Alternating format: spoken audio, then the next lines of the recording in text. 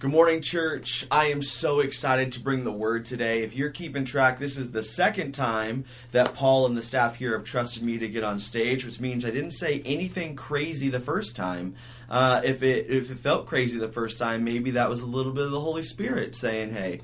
But I'm just so excited, and I love the Psalms, so it's such a blessing to be able to bring the word and to be able to speak God's wisdom and God's whatever he wants to say about the Psalms to you guys today. So I am really excited about that. You know, when I was in college, I had a professor, and we had a Psalms class, and I enjoyed it, and that's where my love for the Psalms came from. And in this class, we studied how to translate from Hebrew to English and parse and all those things and figure out chiastic patterns and all the things that really don't matter for me. But he came in one day and he looked a little distraught and he said, you know what? I'm going to give you guys all a piece of advice.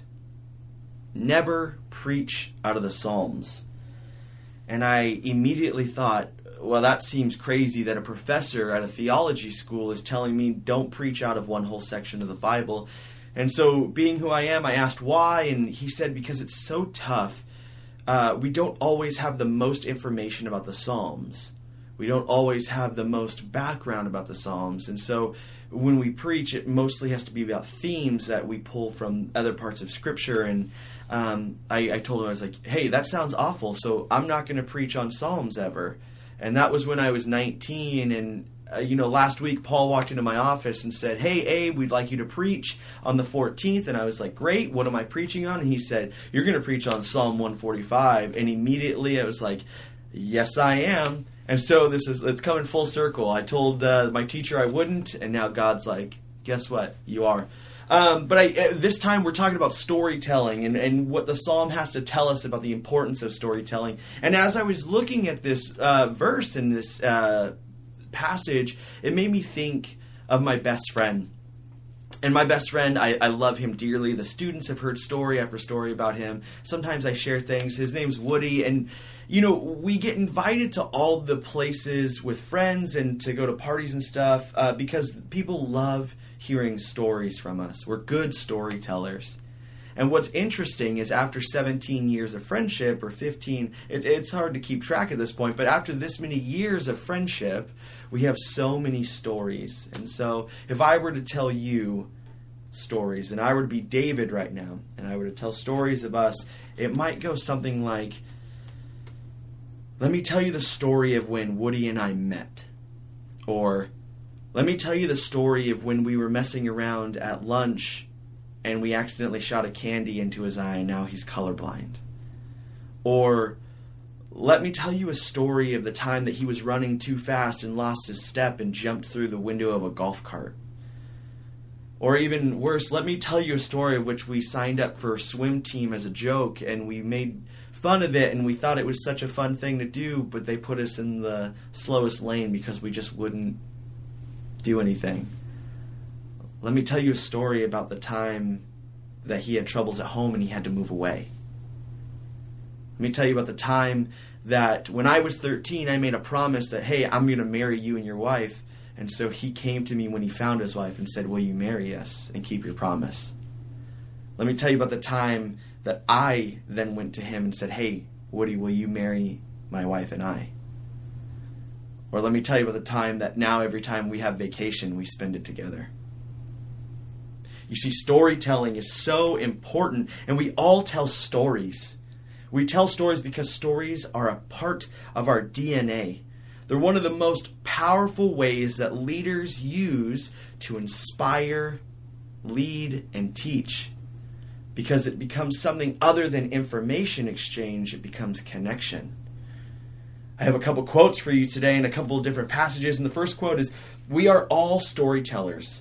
We all live in a network of stories. There isn't a stronger connection between people than storytelling. Jimmy Neal Smith. He says this, and what he's really describing is this idea that is built through Scripture, built through who Jesus is, and built in our lives as the church. Storytelling is the main way in which we should communicate about who Jesus is. And this is what made Jesus so impactful, right? Rarely did Jesus exchange through information, but mostly through story and through parables. And we find this in this little area of scripture in Matthew where it has like the 7 different little parables that Jesus talks about. And we find this one that is very interesting that draws you in, right? We find it in Matthew 13, verses 44. And it says, "The kingdom of heaven is like treasure hidden in a field, which a man found and covered up. Then in his joy, he goes and sells all that he has and buys the field." Something incredible about that story is that it draws you in, that it gives you a piece of who God is. But it doesn't give it all away. It entices you to keep coming back for more. And when we look at David and how he is talking, we see that this is the kind of pattern that David is using. David doesn't go into much crazy theology. He doesn't go into saying that some things shouldn't be done by the people of God or should be done. But what he does is he describes God and his goodness back to God. And we find this in Psalm 145. We're jumping all over scripture today, so I'm super excited about that. But as we turn to this one, will you pray with me? Father, we love you and we thank you and we ask that you would be with us today. We pray that as the word is read, that it speaks to our hearts, that it shapes us, that it molds us, that it really just speaks to who we are. Father, we pray that it impacts us in ways that we couldn't ever have thought it would. Father, we love you so much. We thank you for the work you do in and through us. In your name we pray. Amen. So we find ourselves today in Psalm 145, and we're in verses 1 through 13. And David is doing this interesting thing, which not many people do, but he is basically just speaking back everything good about God to God, right?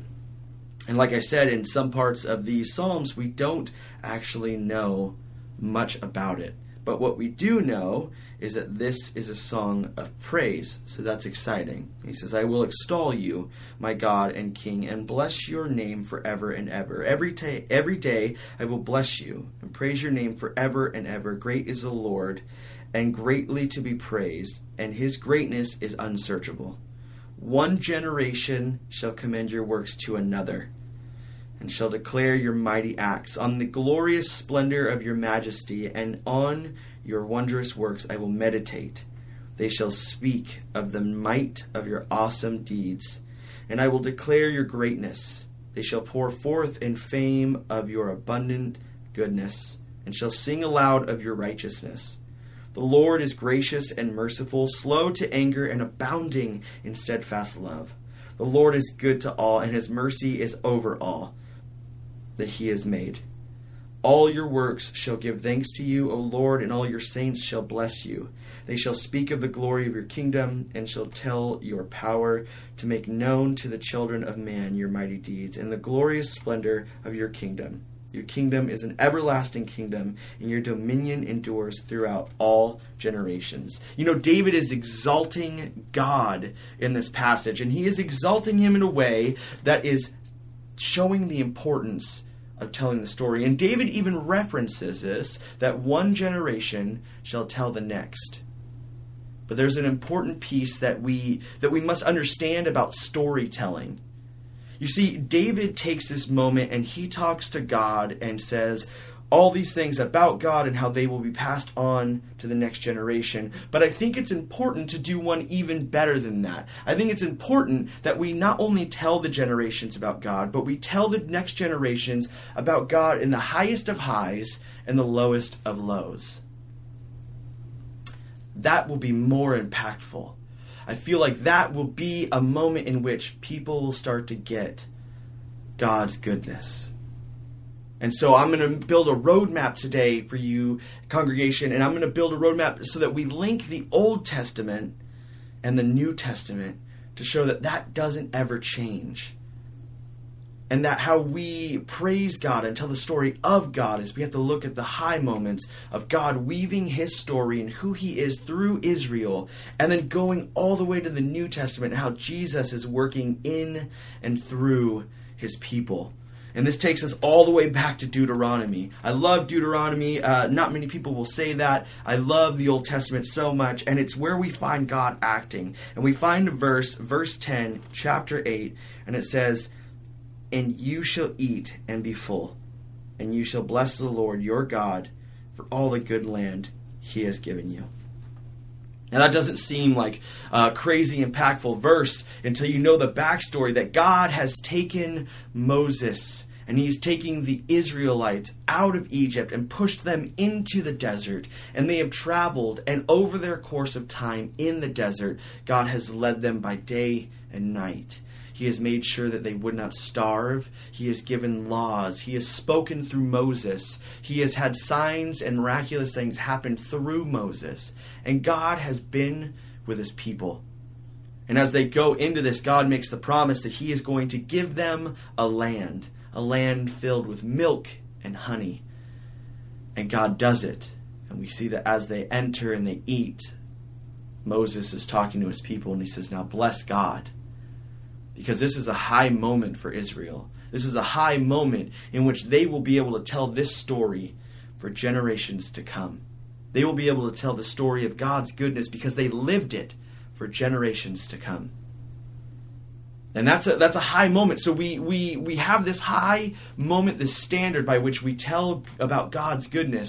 But then we now have to go to the lower points where we find in Philippians. You know, we just finished off Philippians with our students, and we got to talk about it with them and talk about the things that are happening and how Paul is writing to this church in jail. And I got to say, there's probably not a lower point. I mean, Paul has been through some stuff. He's seen the glory of God. He has been dragged out of a city after being almost killed, and he has been whipped and flogged, and he has been chased after and sought after. And while he's in jail, he writes to this church, and he writes this: "Rejoice in the Lord always. Again, I will say rejoice. Let your reasonableness be known to everyone. The Lord is at hand. Do not be anxious about anything, but in everything by prayer and supplication with thanksgiving, let your requests be made known to God.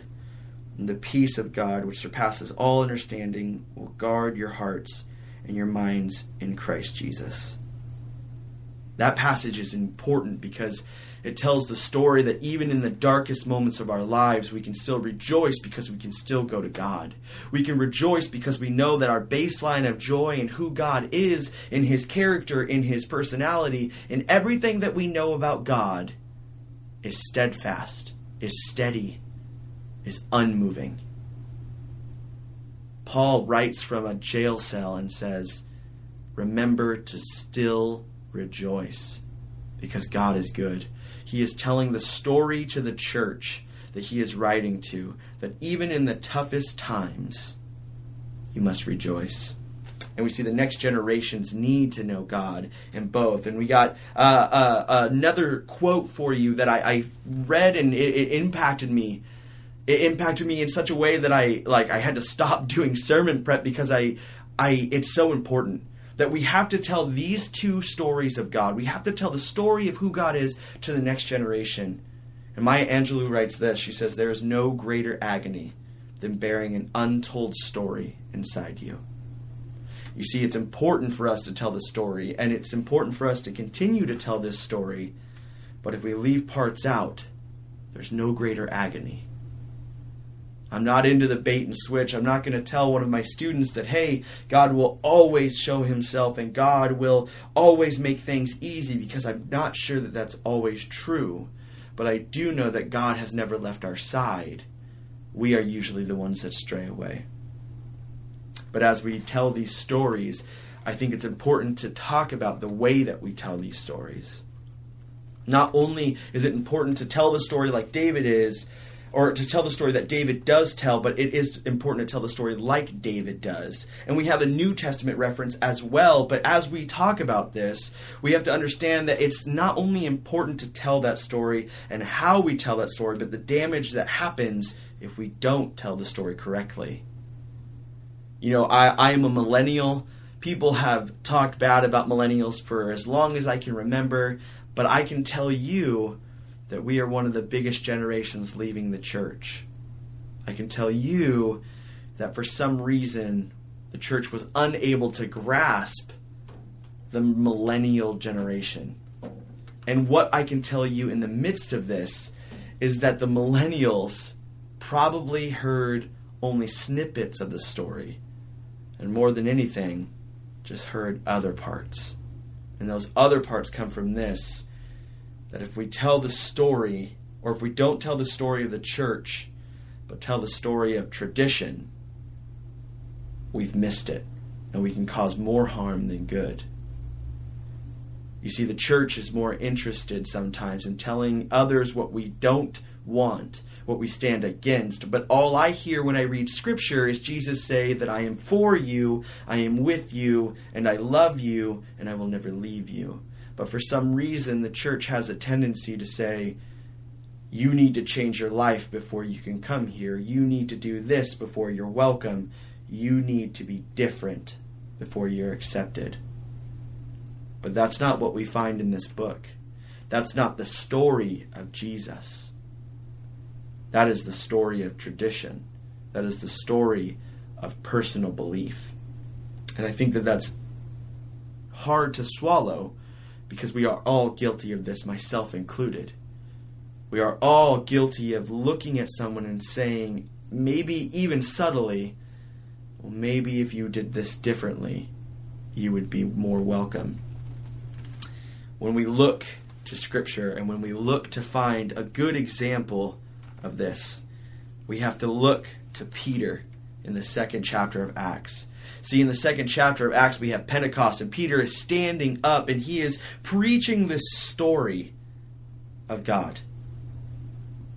And when I'm done reading it, I'm going to ask you a quick question of what you think is missing in this. And we find it in Acts 2, verses 22 to 24. Men of Israel, hear these words. Jesus of Nazareth, a man arrested to you by God with mighty works and wonders and signs that God did through him in your midst. As you yourselves know, this Jesus delivered up according to the plan of foreknowledge of God, you crucified and killed by the hands of the lawless men. God raised him up, loosing the pangs of death, because it was not possible for him to be held by it. What's missing? I can tell you what's missing. As Peter is writing this and as he is speaking this to people, what is happening is he is not holding on to any tradition of what he thinks either Jew or Gentile should be following, but what he is doing is he is telling the story of who God is to the people that have gathered. He is telling the story that is most important, that God came, died, left, will be back. He is telling the story of God incarnate in Jesus, about this love and this selfless love of him paying the ultimate price for us. You know, I was talking to my wife about this, and I was talking to my wife about sermon, and my wife is so fun because she is willing to say things only sometimes. And let me explain. What she does is she has a lot of wisdom, and she is an introvert, and she will only speak up when she knows that it needs to be heard. And so as I'm going over my sermon with her, I'm reading parts of this book, and I'm typing parts of my sermon, and she says, Abe, I think you missed it. Abe, I think you missed a part of what's happening. That it's not only important that we tell the story, or how we tell the story, but it's important that we find people to hear the story. And she said that the most important part of storytelling is the people to listen. If you don't have them, you just look like a nut talking to yourself. And I sat there and I brushed it off and I laughed, but she is so true in what she is saying.